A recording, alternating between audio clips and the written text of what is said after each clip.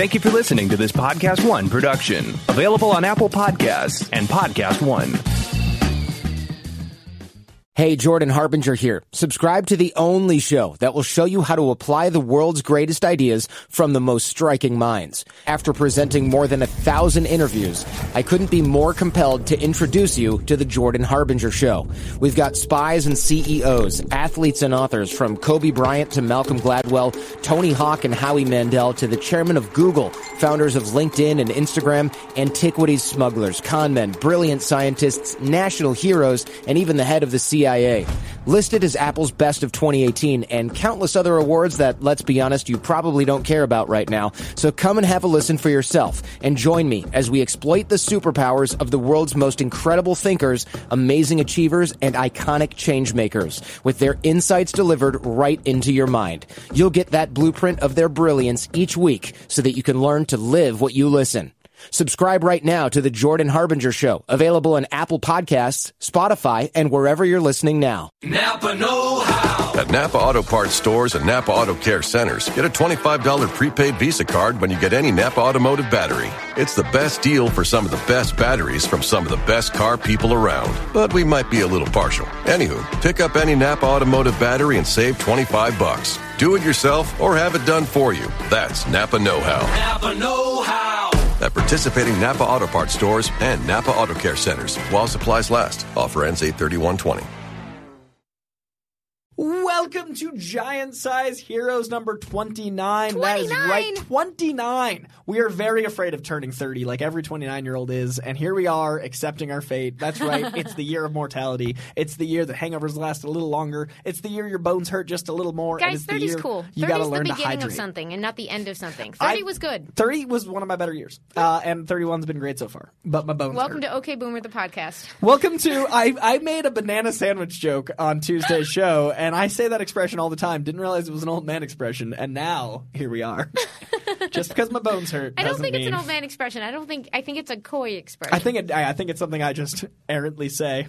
So welcome to Banana Sandwich Times. It is now. Actually, before we even get to the news, I'd like to apologize to the Giant Size Heroes audience. Oh my gosh! Because we ranked the superhero films, the comic book films of 2019, and you know what we didn't include? A certain Spider-Man. Two of them. Two, the Kitchen and Spider-Man. Yep. One does whatever a spider can, and one does a lot of crime. Yeah. I would say Spider-Man is in the middle. Okay, hold on. I'm going to stop and dwell on this because we forgot Spider-Man. That's why I want to mention it. It's one of the funniest things to me that we have ever done.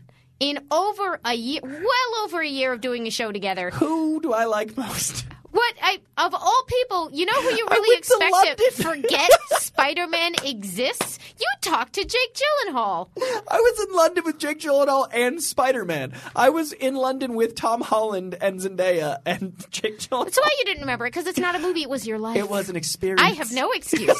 It was a movie that I did go see and talk about, and it definitely happened this year. I learned to read because of Spider-Man. I went to the premiere for The Kitchen. Yeah, you We don't know where we were this year. That's the bigger thing. It's been so much content that we were able to forget all of it. And it was actually really hard to rank this year because usually ranking is like 3 or 4 movies and you remember them all because, oh my God, we got a comic book movie. This year is the year of what else? Oh, and that? Oh my God, and the show? Oh, and like it's if we had tried to include TV, we would still be in this booth from last week. And it would be dark. It'd be bad times. We'd be crying. And this is 2019. Thank you to the people who let us know, by the way. It was very funny, though. 2021 is 4 Marvel movies and 3 shows. What? How are we going to And whatever else. And whatever streaming service. And by then we'll have the Sandman show we've always thought we'd never get. By then we'll have, Sin City, which we're going to talk about. By then another 3 networks will have picked up new characters. By then we might have the Clone Saga for all I know. Who knows? Spike Lee's making a comic book movie. What is the future? So now we're going to get into the news because we've already apologized. And we're going to kick it off. Were you going to place Spider-Man in the order? Because I want to get out of having to rank things because I hate ranking things. But I was trying to give you that out. Oh, that's very sweet. But I could see you beginning it, and I didn't mean that wasn't why I turned the subject away. I just thought it was funny and wanted to spend time. Things because you literally took the Joker out of contention last week. Well, I did. It was very funny. I'm like, let's rank them, and you're like, one of them isn't this, and 2 of them will be forgotten. So I'll rank these 5. Well, that wasn't a plan. The forgetting part. I wasn't trying to blank those movies from existence. I liked them. Spider-Man more. What about you? I liked them than Spider-Man more. I would put Endgame still at the top. Joker still at second. I'd say Spider-Man would be right there at 3. And then Captain Marvel. And then no. I take that back. I take it back. Avengers Endgame, Joker, Spider-Man Far From Home, Shazam in a very close. Like, Spider-Man and Shazam are probably very close, tied third. Like, I like Shazam a lot. I think my Spidey probably comes under Captain Marvel over Shazam for me in my order. Like, under Captain Marvel or Shazam? But, I mean, Avengers Endgame and Captain Marvel are my top 2. Okay. So that's still, they're all upper half of the year rankings, essentially. I think the only 2 that are going to clear my top 10 movies of the year overall are going to be Endgame and Joker. I really liked Spider-Man and Shazam and Captain Marvel, but, like, it's been a really good year in cinema, and that's actually what's clouding all of this. Is Yay, like movies. Motherless Brooklyn is so good, no one's seeing it. I haven't seen that one yet. It's so incredible. It's so powerful. It's a Tell movie. me about Motherless Brooklyn quickly. Motherless Brooklyn is a powerhouse performance by Ed Norton doing a great. The thing you'll like about Motherless Brooklyn is the thing I loved about Motherless Brooklyn is I have a hard time describing how my brain works, and I have a hard time adjusting to other people's sensibilities. Okay. I love conversation, and I love interacting, and I love identifying with people, but I really struggle to convince people what my brain sounds like. Mm-hmm. Like, I always describe my brain as like a bag of cats. And, like, it's really hard to talk to someone about that. This movie, he has Tourette's and meets a bunch of other people and finds out that they don't judge him in the ways he assumes they do. And one of the most powerful scenes in the movie is Michael Williams, the guy from The Wire with the big cut down his face, an incredible actor. He plays a jazz musician, and they both have this shared moment of our heads are both overflowing, like a pot overflowing. I have music, you have this thing. We're the same. It's just how we get it out there. Oh. And then Ed Norton, who has Tourette's, says, like, yeah, but you have an instrument. You have a thing to get the sound out. And he's like, yeah, but I can't be playing music all day. And it's this really powerful moment of we all have mental health stuff. We all are going through this. And it's all in a neo-noir, like mystery film. Really? So there's all these great like undercurrents and elements from like a neo-noir era while he's trying to solve a mystery, and it's based on a true story, and it's based on a book. So it's like if someone took a Poirot character and inserted them into a real situation. My eyes just got real big. Yeah. So it's a fictional character inserted into a real situation, and it deals with mental health. That sounds fabulous. Real good, and it bombed. It made like $8 million. There's a lot of movies lately that people are just not showing up for, and it is frankly confusing. Well, people aren't going to the movies, and that's why I think that all this Scorsese stuff is bull because superhero movies. Just shout Scorsese because you're angry so about angry saying his at name. him. It's okay. It's okay. Movie Talk today, people we can still have brought opinions. Scorsese up. But I think movie theaters are staying open because of event movies, and I think if we get rid of event movies, it won't cause mid-budget movies to come back at the same force they once were. I think mid-budget movies can exist because the theaters are staying open because of big ones. So I want there to be an equal measure, but I do think both are important. I wish Motherless Brooklyn did better, and it didn't need to have an Avengers movie to keep the lights on, but I know that it'd be hard to keep theaters running if we didn't have the big event movies. And unrelated plea, but a little bit related, did you see the articles about uncertainty over the Fox back catalog and licensing it for smaller theaters? Mm-hmm. If people haven't heard about this, I am really hoping that the future involves all of the studios understanding that letting your older movies be seen and available to people is good for everybody. It's good for culture. It's good for the future. It's good for art. It's good for the small cinemas and art house theaters that are the path in for film lovers and story lovers of so many parts of the country, even in small towns. Anyway, hopefully, just crossing my fingers for good things for the future. Don't always have a lot of reason to think they're going to happen, but let's try to summon them into existence. And the congressional stuff going on with like the movie theater versus studio laws, that's a mess. Have you seen any of that? I saw, they're relaxing certain things that have been in place since like the 40s, but that only apply to some of the theaters, and it's just like, cool, we're just finding more rules we didn't even know were in place to get rid of. Yeah, great. Like we're just like, I think anarchy is a fun concept, guys, but let's not see what execution is. Let's not, anyway. I need a dedicated, is there a Karina Longworth, you must remember this, on the Paramount consent decrees, because I want the scoop on this, and I don't know the deal, and I like film history, so tweet me if there's a link that I should check out to give me the context here. Like a linear path. And I also don't want to live in a world where it's like you can't drive with an ape over 60 pounds with an ice cream sandwich in the front seat in Idaho, because there are rules like that, and those are fascinating. Well, those are funny, But those are funny, but it's interesting that we're living in a time where rules that are actually necessary are getting repealed, and then the rules that like are what the hell aren't. It's just here on Giant Size Heroes. We are super on topic today. We are going to dive into Joker. The DP from the Joker is shooting Black Adam. Oh, we should have brought this up on the show because this is very exciting. This is very exciting because that movie is gorgeous. Yes. Like, even people that didn't like the film, it's gorgeous. So I love the idea of the DP who made a comic book movie look like a goddamn film. Black Adam. Like, I can't wait to see what that look is going to be because it's such a different type of film. It's spectacle. This was exciting news. I mean, the implied slam on other comic book movies aside, because there have been some fabulous DPs working on them. Many are great. I am very excited to have Lawrence Sher working on Black Adam, which is at least what Dwayne Johnson tweeted out, which I think is very cool news. And I guess in the meantime, he did Jungle Cruise. So he followed Joker up with Jungle Cruise, that's incredible. Like, come talk to us. You sound great. Yeah, Larry, if you're around, let's hang out. I know you just talked to Collider, but we weren't there for that, and we're selfish. Yeah, this was a Collider article, and I was jealous. Larry, sure, you were welcome on the show anytime. Also, in Joker news, it officially crossed $1 billion. Last week we said it was about to. Now the receipts are in. $1 billion with a B. Just our hats off to the Joker making more money legally than he ever stole. Good job, Joker. Wow. That was an anti-koi crime. Yeah. That's... I don't know what to make of that. He is Speechless by Corey's respect for law and order. I just gave... By paying compliments to the Joker. There's got to be... See, there's so much going on there. I found a way to make it my own. Yeah. Mm-hmm. Sometimes you got to steal the box office to steal our hearts and make money legally. Yes. Joker. I also wanted to give some love to there's this footage floating around that's really cool. Someone in the now classic, it's already classic, the stairway scene in the Joker, one of the apartments, someone filmed that being filmed, and I'm anti-paparazzi and I'm anti-leaks, but they respected the film and didn't release this until like weeks and weeks out, so I think it's really cool. Someone was filming Joaquin doing the warm-up to the stairs and seeing him like get into a zone and like get all poised and ready is this really beautiful footage, and Joaquin is such a powerhouse of an actor. It's really cool to even see 10 seconds of right before they filmed footage. So it's from the window of the apartment next to the stairs, and the stairs are now becoming a tourist trap. And I'm sorry to the people of Brooklyn for giving more notice to those stairs. But check out this footage. It's really cool. Where are the stairs? I think they're in Brooklyn. It might be in Queens. Queens, maybe? New York people. Tell us where the stairs Yeah, are. tweet us. Just in case. Yeah. But in New York, one of the boroughs. I'm sorry to those people that live near them because the traffic sounds awful, as opposed to regular New York traffic, which is very light. We also found out that Todd Phillips is down to return to the Joker for a sequel, officially making a statement saying basically it had to be the right tone. It would not just be a clown Prince of Crime movie. He wants it to have similar merits to the first one, and that's why he did the first one, saying, quote, "It couldn't just be this wild and crazy movie about the Clown Prince of Crime. It would have to have the same thematic resonance in a similar way that this does, because I think that's ultimately why the movie connected. It's what's going on underneath. So many movies are about the spark, and this is about the powder. If you could capture that again in a real way, that would be interesting."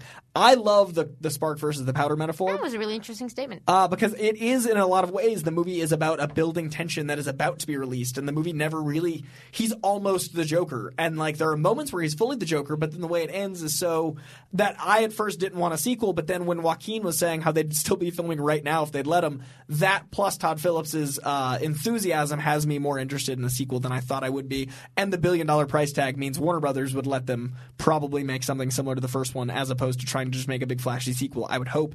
I thought it was interesting because this is not a movie I ever expected to like the first one, much less a sequel.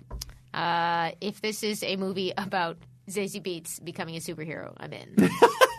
It's just a very different everything. It's a light and fluffy Zazie Beetz story. You know, could be fluffy, could be not. We'll see. Domino, Deadpool 3. That's your Zazie Beetz as a superhero story. It already exists. That's fair. That's fair. This is an interesting development. I am glad that he would premise a future for it on artistic concerns because that's what you always want to be true.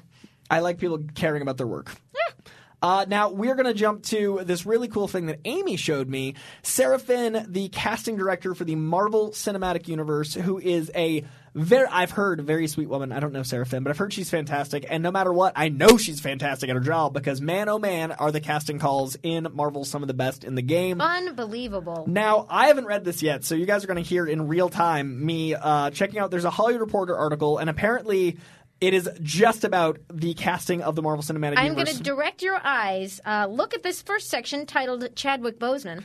He auditioned for Drax? That's so cool. Oh, man, that'd be so different. What the hell? Now I direct your attention. Actually, before we leave Chadwick Boseman, I ran into him Sunday. I ran into him Sunday. The man is more of a king in person than a camera can capture. He was with like 4 friends. Like he was with people and they were like clearly like comfortable with each other. And I was still like, King T'Challa with his squires. Like, my brain couldn't not see, and we made eye contact, and I was like, oh god, it's the king! Like, I felt like bowing. And I have less problem with celebrity than many. Like, I'm not as starstruck by that as some are, but Chadwick Boseman was completely the opposite. I was like, he's not a movie star, he's a king. Like, I was so it was like a scene out of Coming to America. I was like, the king is in the country. It was a lot. Chadwick Boseman, very cool. Also ran into Ryan Johnson again. It was a crazy day. I ran into Dave Chappelle, Ryan Johnson. Heck? It was very insane. It was rad. I also ran into Jay Barkel at an art gallery on the same day. So it was Sunday was lit. Podcast listeners, Coy does not live a regular life. But Jay sends his love and said he's loving Punisher right now in the comics. And Jay specifically wanted me to tell the Heroes audience that right now Punisher is some of his favorite stuff, and also tease that he's doing some stuff that will be specific to this audience that he's excited about. Ooh. Not a movie base, but yeah, it's Coy, thank God, is not living a regular life because we would not get this information if Coy was living a regular life. All of that happened in one day, and I still have the image of Chadwick Boseman like, Saya. So I'm trying to imagine what my favorite thing about this article is that there are stories for Chadwick Boseman, Robert Downey Jr., Chris Evans, Denai Guerrera, Chris Hemsworth, Tom Holland, Scarlett Johansson, Lupita Nyong'o, Chris Pratt. There's little sections, a paragraph on each of those about these processes. And just so cool. The skill and the long-term investment paying off over here. Skip down to Lupita Nyong'o. Coy. Nebula? Nebula. Wow, so she was in the running a long time. Yes. She auditioned So what this article includes is, in some cases, the fact that some of these actors auditioned for earlier parts, and then essentially they said they were very impressive. They weren't right for the part. Offer. But a straight offer means you don't have to come back in an audition. We already know you're good, and we already know we want you. Please come be in our movie. And like Lupita Nyong'o is like, you don't Lupita, if you're available, just come in and read for. No, Lupita gets the part.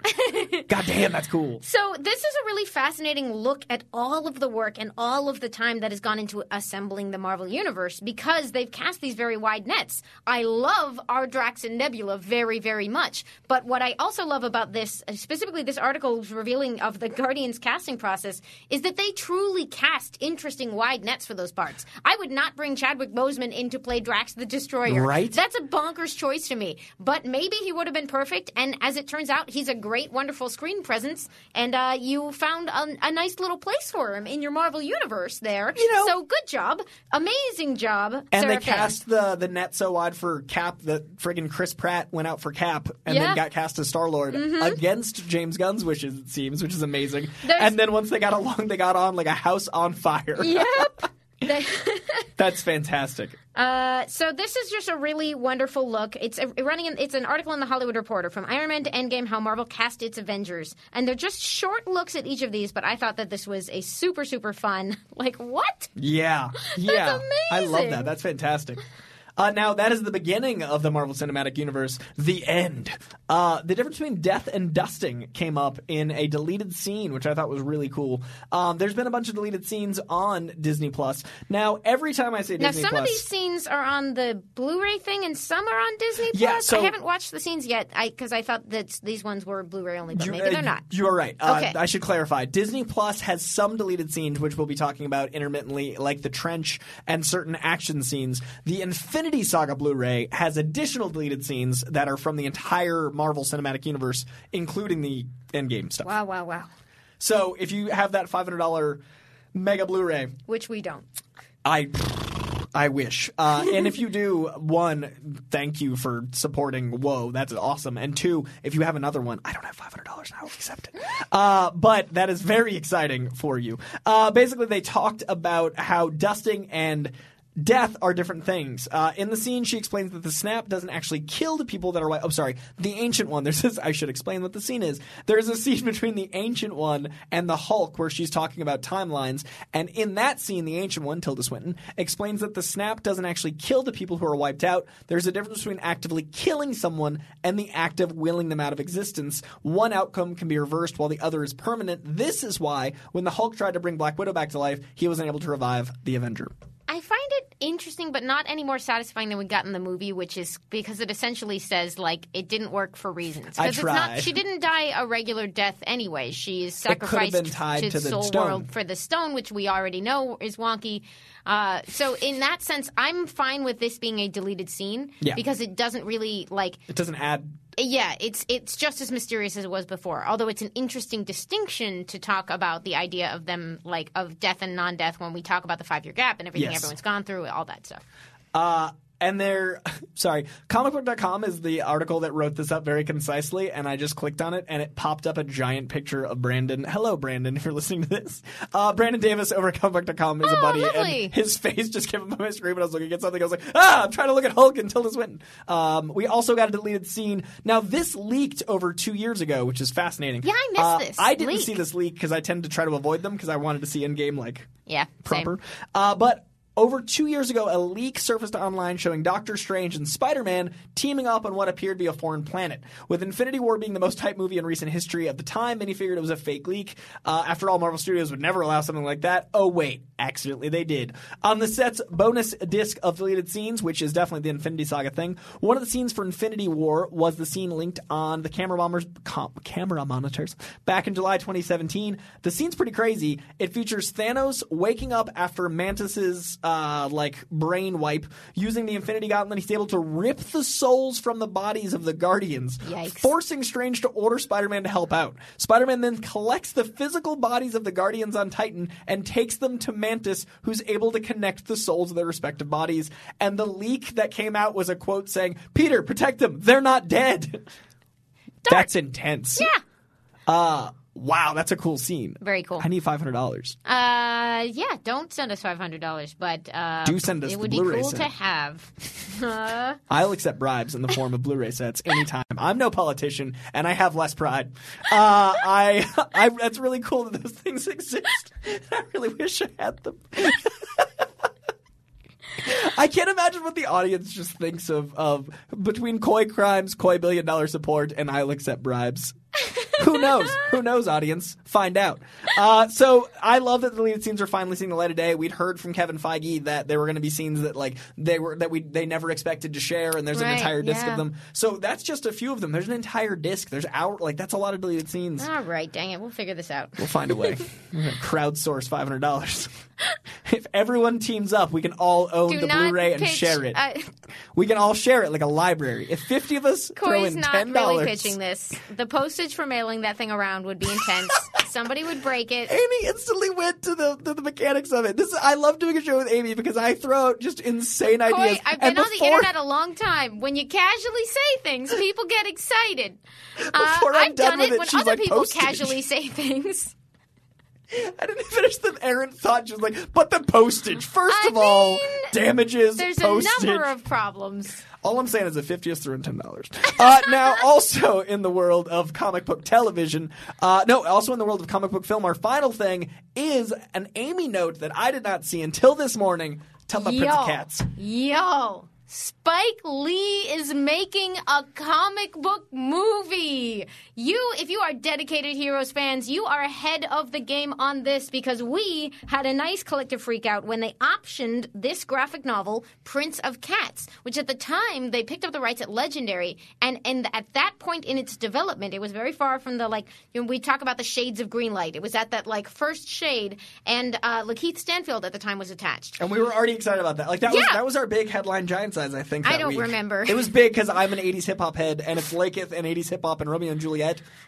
Yeah, so essentially it's this wonderful, wonderful graphic novel by Ron Wimberly, who is just a really fascinating writer and artist who had done this story. Prince of Cats is the alternate name for Tybalt, Prince of Cats from Shakespeare's Romeo and Juliet. It is told in a heightened 80s hip-hop New York with dueling and Shakespeare and all kinds of madness all mushed together in the exact way that an independent cartooning voice can incorporate and reform its influences, his influences, into a really satisfying work. As a side note, it's also beautiful. I once spent like a couple of hours trying to copy a panel of a grieving mother from Prince of Cats. I am not an artist, but it was so pretty and so compelling. It's just a really, really neat graphic novel. It initially came out from Vertigo. It went out of print. It came out from Image. I think you can still get it in that form now. So it already exists as a wonderful graphic novel, which is, of course, the point of comics. But am I ever going to be mad that you take that cool graphic novel by Ron Wimberly and you're maybe going to make a movie? And Spike friggin' Lee? Spike Lee is going to come on and direct it with Selwyn Seyfu Hines, I think, is attached to help write. Ron Wimberly, I think, is creatively attached on this. I assume Spike Lee will be reshaping it to suit his creative needs here. But it sounds like a wonderful, perfect meeting of the minds thing. Y'all, this movie, what? Yeah, I was already excited. Lakeith Stanfield is one of the best actors we have working today. And Spike Lee is Spike Lee. I even if it wasn't based on Prince, like every single piece has already got me. So now it's got me like 8 times over. Yes. I think this will be like, I'll probably try to reread this soon because I want to like just geek out over it again because I haven't read it since we first talked about it. Like, was it 2 years ago? I don't remember. When do you remember when you were drawing? I remember this. I was an at the store thing. It was before we were doing the show constantly together. Well, that would have been years ago. Okay. Might have been years and years ago then. I mean, the book's been out a while. The option news was much later. I do not There's remember. no seasons in Los Angeles, so I literally don't know if something was 5 years ago or 7 years ago or yesterday. It's my 10-year anniversary in LA today. Oh my gosh, really? 10 years today. Congrats. Yeah, I've been a decade LAer. So that That's means I've lived here longer than amazing. anywhere else, which is kind of cool. Yeah, I'm also now from here, Yeah, quote unquote, it happened. which is weird. Yeah, we're Angelinos now. I guess we are. We're lost angels. 10 years was today. It was really funny to wake up. I have like a side-by-side photo. Everybody's doing that 2009, 2019 thing. So I was looking through stuff and I did my Facebook memories and I was like, moving to LA. And I was like, tomorrow. So yeah, 10 years today. So this is, I mean, for me, because like I'm always down for reinterpretations of Shakespeare. They are super fun. They are almost always really cool. And one of the ones that was obviously formative for like my specific generation was Romeo plus Juliet, which was very much a notable attempt to do modern things. I have no idea if that was an influence on Ron Wimberly. This movie can exist totally without that influence. But if that movie was in any way your jam, I have a feeling you are going to be in line with me for this one.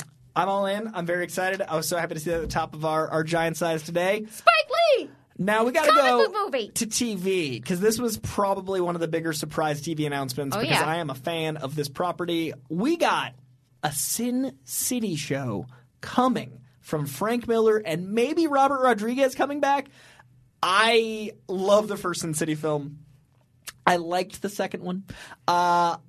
I think this could really suit TV because the Frank Miller world of Sin City is so serialized and so interconnected and so rich. And there's I'd rather see 100 Bullets on TV than movie. Like I'd rather see this long form. So Sin City is as, if not more marketable, and it's as convoluted and intertwined. This could be the best comic show of this noir genre. And the special effects now, 15 years ago when they made the first, was it 15 years ago? When they made the first Sin City movie, that was all the crazy breaking edge stuff. They can probably do much of that on TV now. Like we have the technology. We can rebuild him. I'm so excited about this. This is very exciting news. I don't know what it'll mean exactly. I don't know what that show's going to look like. I don't know who's going to be involved. I don't know how close to really happening it is, but it's clearly the steps are real. Like a deal has been struck for more original Sin City content. Sin City's just one of the titans of independent comics as well. If you have not revisited those original Frank Miller stories, there is a definite style to them. There's a world building to it. There's we salute his. It's like a triumphant independent project for a classic comic book artist, and he's had a mixed history in adaptation and a mixed history of his own work in film. But I'm very, very, very interested to see what comes of this. I think we're going to be. I've heard both animated and live action, and I think either way it's going to be really interesting. Either way, I've heard it's hard R, and I think it's going to be really cool. It was 2005, so it was 14 years ago. Wow. Either way, it'll get people reading that kind of comic, which I think only helps be a gateway into other stuff. So I think it's really exciting, whether it's live action, animation, whatever it is. I hope it happens. Very exciting. And also, it's like you don't want to see other people take other things and try to turn them into Sin City, but make Sin City Sin City. Yeah. So yeah. Totally agree. Exciting. Jeff Goldblum may have leaked. Only because this is Jeff Goldblum and everyone knows the news, I feel like we're not spoiling anything. If you don't want to know anything about What If, press pause. This is the Disney Plus series What If. That's going to be an animated series that we are starting to get pieces of information about with last week's Expanding the Universe, and we may have some new information thanks Jeff Goldblum. It would seem that Robert Downey Jr. is coming back as Iron Man. Now, this makes a lot of sense, and this is the way I'd like him to come back as Iron Man. We've previously discussed whether or not a new glimpse at Iron Man would be welcome or fit in well with his established screen exit, and I would tend to agree that I would also welcome this. I think it suits the comic book style of someone coming back. It suits all of those things, but it definitely... I love him as Iron Man, and I definitely want more. I just didn't want his death to be for nothing. It hit me. It affected me. So I'm really excited. I think the What If series is going to be a lot like a comic, and there's going to be so much you can play with it. The animation looks gorgeous. We got those few frames in that documentary, like the zombie stuff and all the stuff we'd already seen from Captain Britain with Peggy. But we hadn't seen the Steve half before. We hadn't. That's true. I hadn't anyway. I couldn't. Now this next one, I want Amy's take on because I don't know how I feel about it, and I want to know what you feel about it. Okay. Why The Last Man?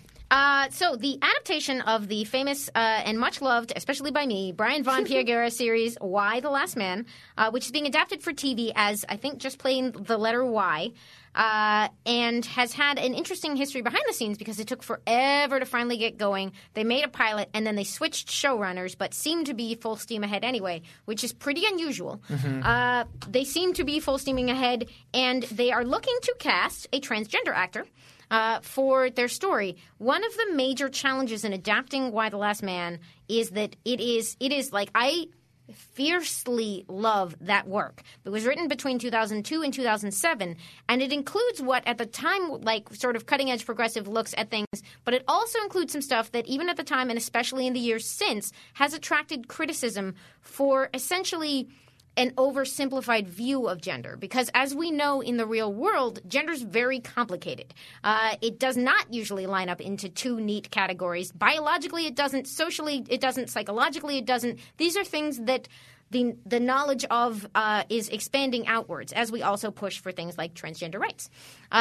Now, this is not something that magically got invented post-2002. But the environment for making that show today is different than the one we had then and will call for different things. Now, there is some attempt in the original text to deal with this, but there is not. It sounds like they are making a distinct change in how they're planning to approach the show to make sure that they address those issues up front. Because, of course, if the premise of your series is all the men die, you need to answer the question of who the men are. And the book mostly doesn't want to fight about those specifics because the point is that all of the cisgender men have died and they're kind of less interested in dealing with the fringe cases, which, as we now know, are at the heart of gender. Sorry, guys. It turns out this is going to be a whole thing about gender. I wanted Amy to take this because she is much more informed on the subject. It's just that this is all just background. This is the world we live in. It already was that complicated when they made this comic, but it's much more widely known now.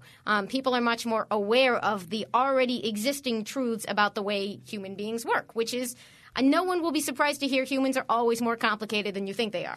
Nothing. Spoiler alert. We're all a mess. Well, yeah, things are complicated.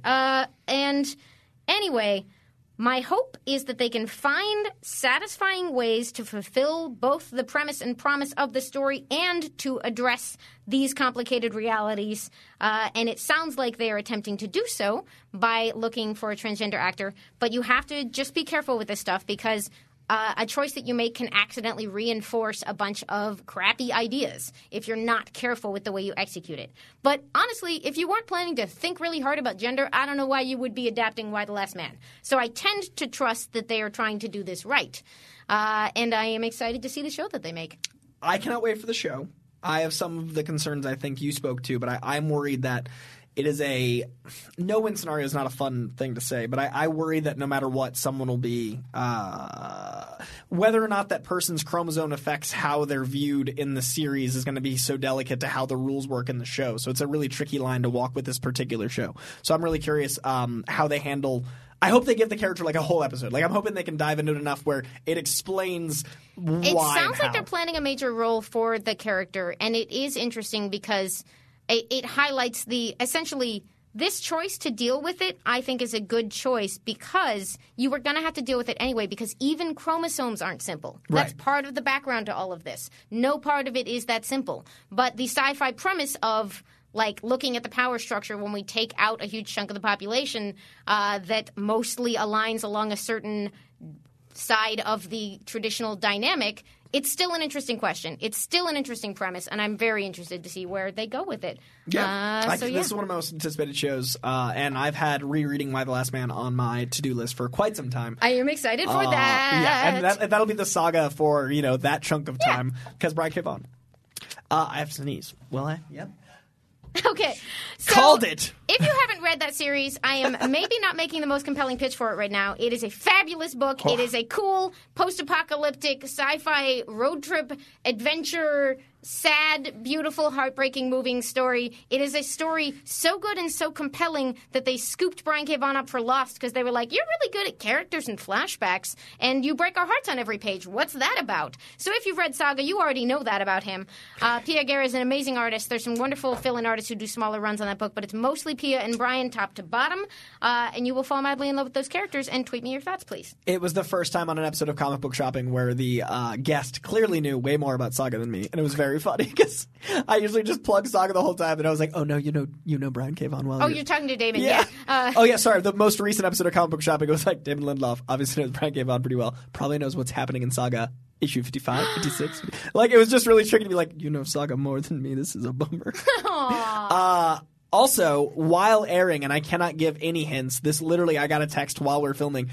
We might have just booked our next Comic Book Shopping guest, and I'm very, very excited about it. And I can't even begin to tease, but know that another one's coming that should be I could make great. wild guesses. I don't know. It's going to be real good. It's going to be real good. Speaking of things that are going to be real good. The Infinite Crisis on Infinite Crisis Earths is... Christ Infinite Earth. When you pick the wrong verb at the top, it gets confusing. Crisis on Infinite Earths has some frickin' official photos. We don't do paparazzi photos here. We wait until the official stuff, and I'm so glad we do because check out Collider.com for some gorgeous images of just seeing these characters standing around.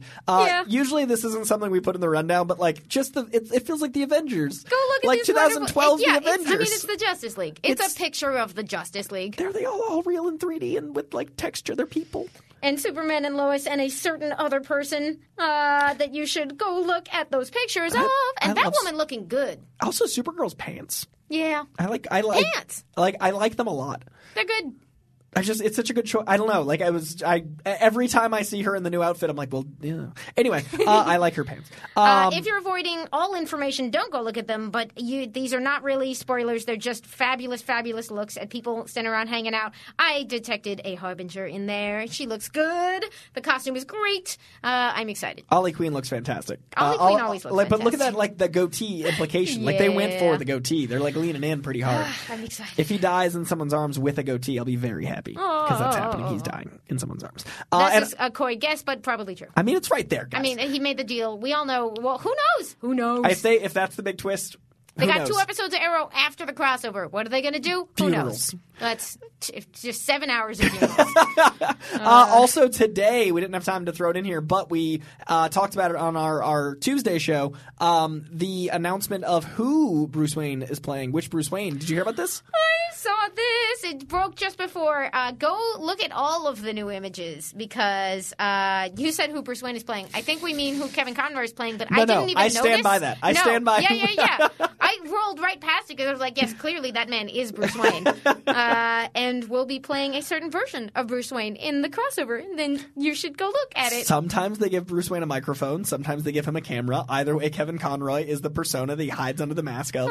He is Bruce Wayne. I'm very excited to see the Alex Ross take. Also, there's a ton of Alex Ross Easter eggs apparently. Like in the newspaper, one of those shots, it says photo by Alex Ross.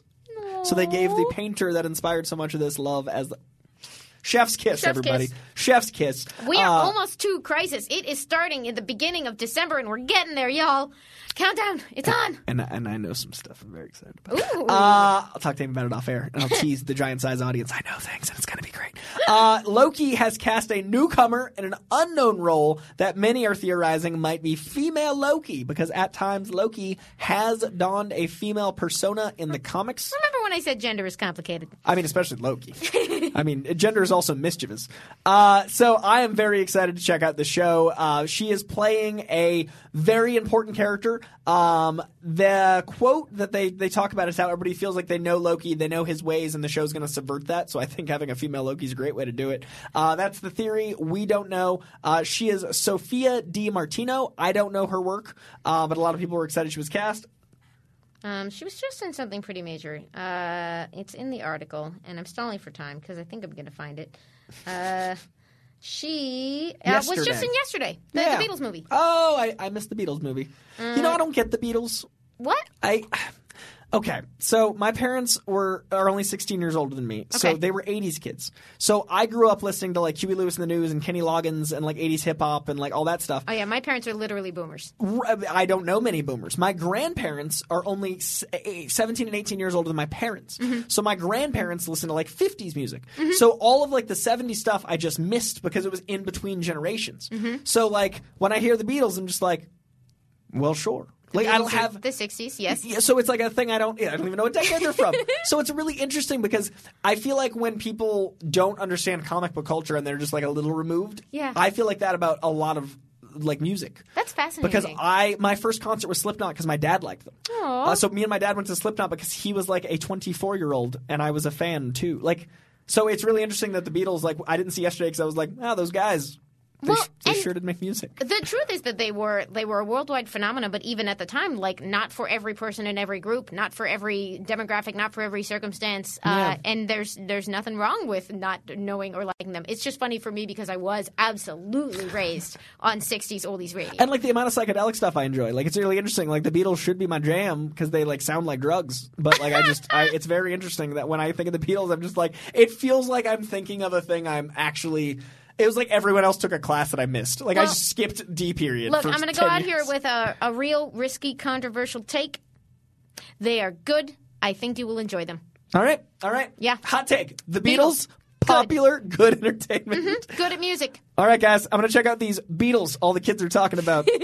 Boomer Day Teach me on about Collider hip-hop. Heroes. I will just, tell you about the Beatles, I guess. You like David Diggs because of like Hamilton and him being David Diggs. And clipping. I've got an album to show you. Like, you have to check out. It's called 7 Nights in Chicago. It's one of my favorite albums this year. Him and Raphael Cassell took 7 artists and recorded an entire album in Chicago in 7 nights, and it's every genre of music with hip hop intertwined in it. Oh, neat. There's like classic jazz, there's orchestral stuff, there's operatic stuff. It's powerful.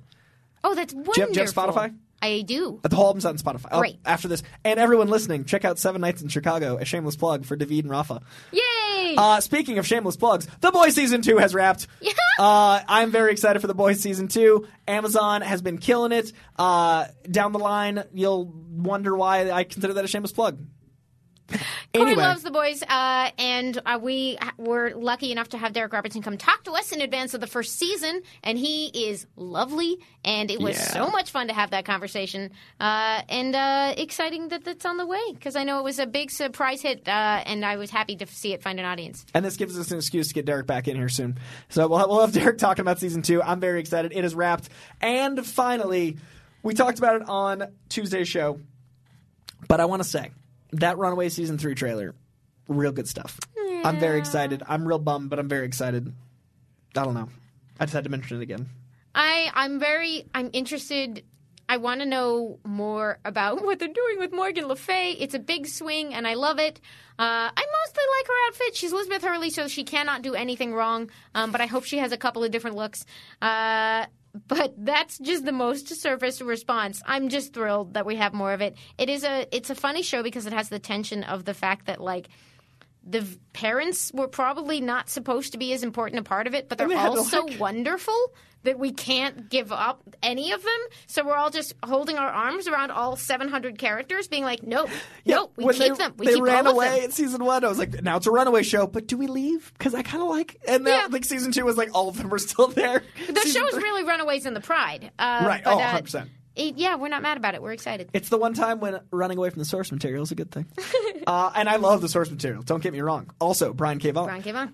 Now Turns out he's good. Turns out the man writes some comics. Oh, and notable for our why discussion earlier, he has tweeted about loving the writer's room and sort of being in the weeds on why. So what I would hope is that he is probably to some extent or a large extent directly involved in these refigurings and these reinterpretings and how they're going to present this story for our times. And so I think that's a cool, exciting challenge.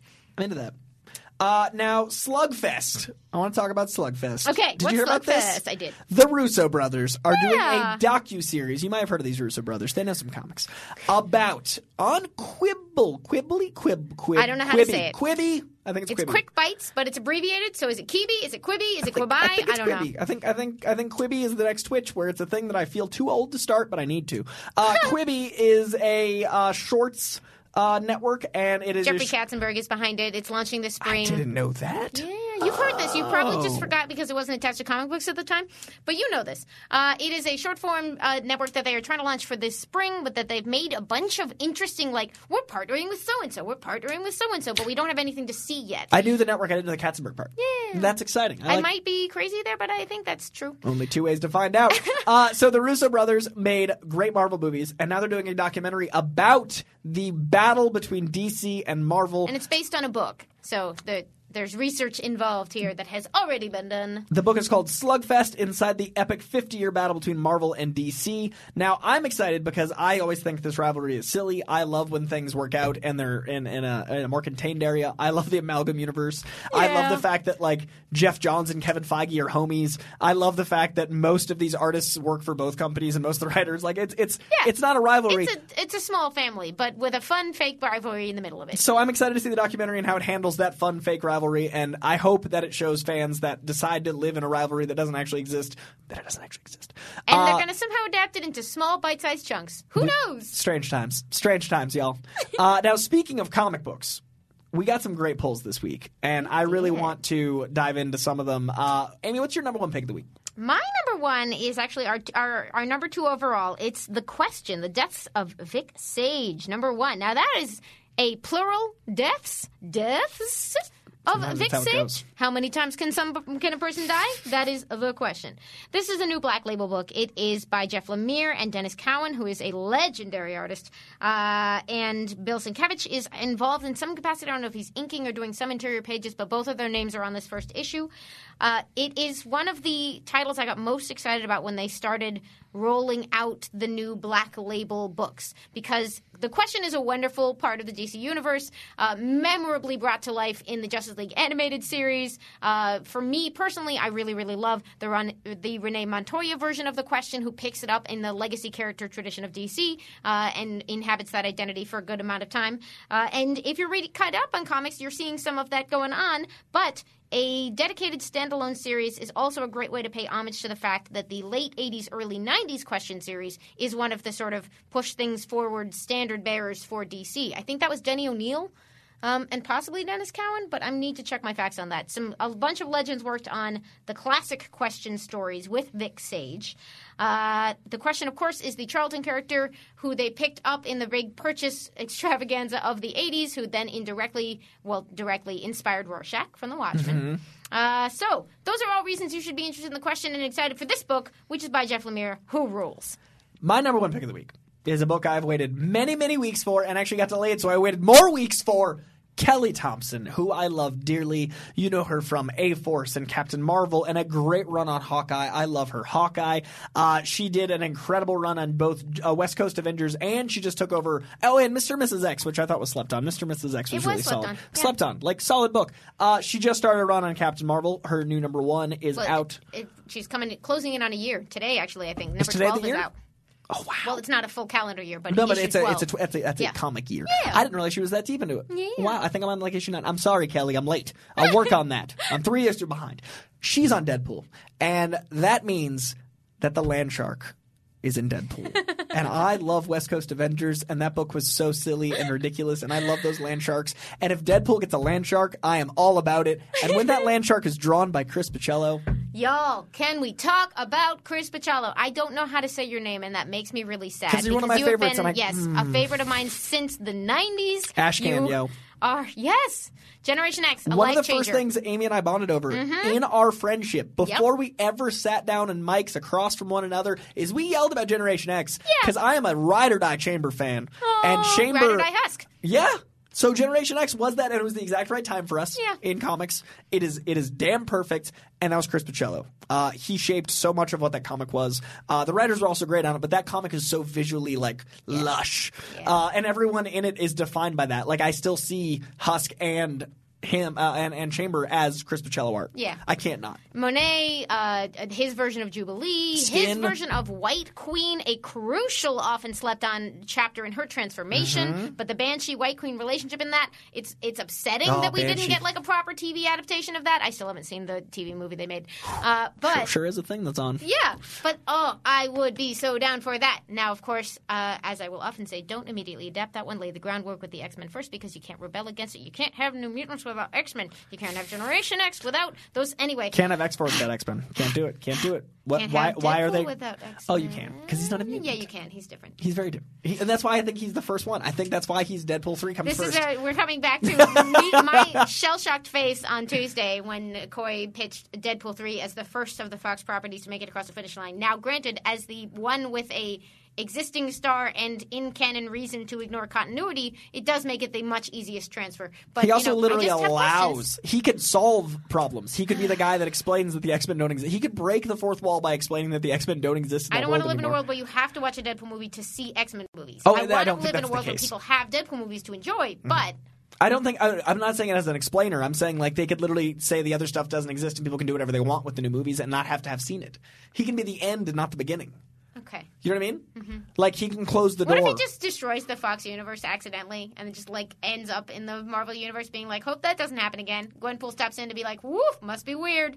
I'm not saying I wouldn't be surprised if we see the Thing and Chris Evans as Human Torch Oh my in the Deadpool gosh. 3 movie. Like I don't think you're far off. I think there's going to be a thing that involves a universe smashing through Deadpool. That's wild, and I don't know how to feel about that. Tinfoil hat theory. Deadpool kills the Fox universe.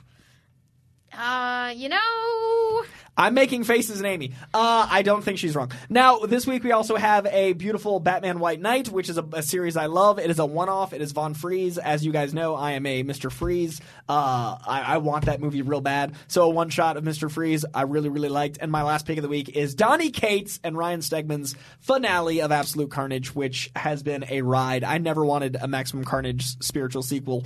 And I also never wanted a Kraven's Last Hunt spiritual sequel. This year I got both and loved them both. The surprises in comics are one of the best parts, and the other book that I picked this week was Little Bird, Fight for Elder's Hope. It's a hardcover, and this book I am picking, honestly, because I missed it in issues. It went to several printings. I saw the demand soaring at the shop, and I just hadn't sat down with it. It's from Image Comics. It is one of the most beautiful, just physically beautiful comics to ship this year. And if you, like me, missed out, you can get the first 5 all at once in a beautiful, beautiful hardcover that is shipping right now. So that is our poll for the week. We did not get any Twitter questions this week, so feel free to send some in. We will be scouting back for next week's show. It was a surprisingly full week. There was a lot of stuff going on. And if you wanted to hear about Snyder Cut stuff, we talked about that on Tuesday's show, along with talking about Runaways. I gave some theories for what I think those release dates were. If you guys saw, Disney carved out some release dates through 2023. It's which not is that far away. It's only 4 years. 4 years. Okay. 4 years is a long time to carve out a movie release date. Okay, that's fair. 4 years isn't a long time, but like so much can happen. Yeah. Kids going into freshman year right now will be graduating when these movies are coming out. Whoa. Right? That's crazy. Imagine if we were in school and we were going into our freshman year and we knew what movies were coming out when we were seniors. That'd be weird. You'd be like, your high school graduating class would be Phase 4. Right. That'd be weird. You're effectively in the X-Men or Harry Potter. You're like, I know I'm a year. Like, you could go into school and know, like, well, I guess I'll be a junior when Black Panther 2 comes out. Like, it's weird. We didn't have any of that. Yeah. That's weird as heck. Tweet us if you're having this experience, and do send us questions, because hashtag Collider Heroes is where we will look for them, and we love to hear from you, and who knows, you might give us our next great We Forgot Spider-Man Exists moment. And there are many. But until next week, when we are more forgetful than ever, stay sweaty. Napa know-how. At Napa Auto Parts stores and Napa Auto Care centers, get a $25 prepaid Visa card when you get any Napa automotive battery. It's the best deal for some of the best batteries from some of the best car people around. But we might be a little partial. Anywho, pick up any Napa automotive battery and save $25. Do it yourself or have it done for you. That's Napa know-how. Napa know-how. At participating Napa Auto Parts stores and Napa Auto Care centers while supplies last. Offer ends 8/31/20. It's that little Chico Pitbull, Mr. 305, better said Mr. Worldwide, and I'm here to tell you about my new podcast, From Negative to Positive, brought to you by my friends over at State Farm. I believe that to have success, you got to play the game, so that the game doesn't play you. You know, the biggest risk you take is not taking one. It's very important that you make sure that you make the most out of your money, especially when it comes to insurance. State Farm offers surprisingly great rates. They have great agents standing by helping you personalize your coverage. All this is backed up by award-winning, easy-to-use technology. It's a great price with an even greater service. When you want the real deal, like a good neighbor, State Farm is there.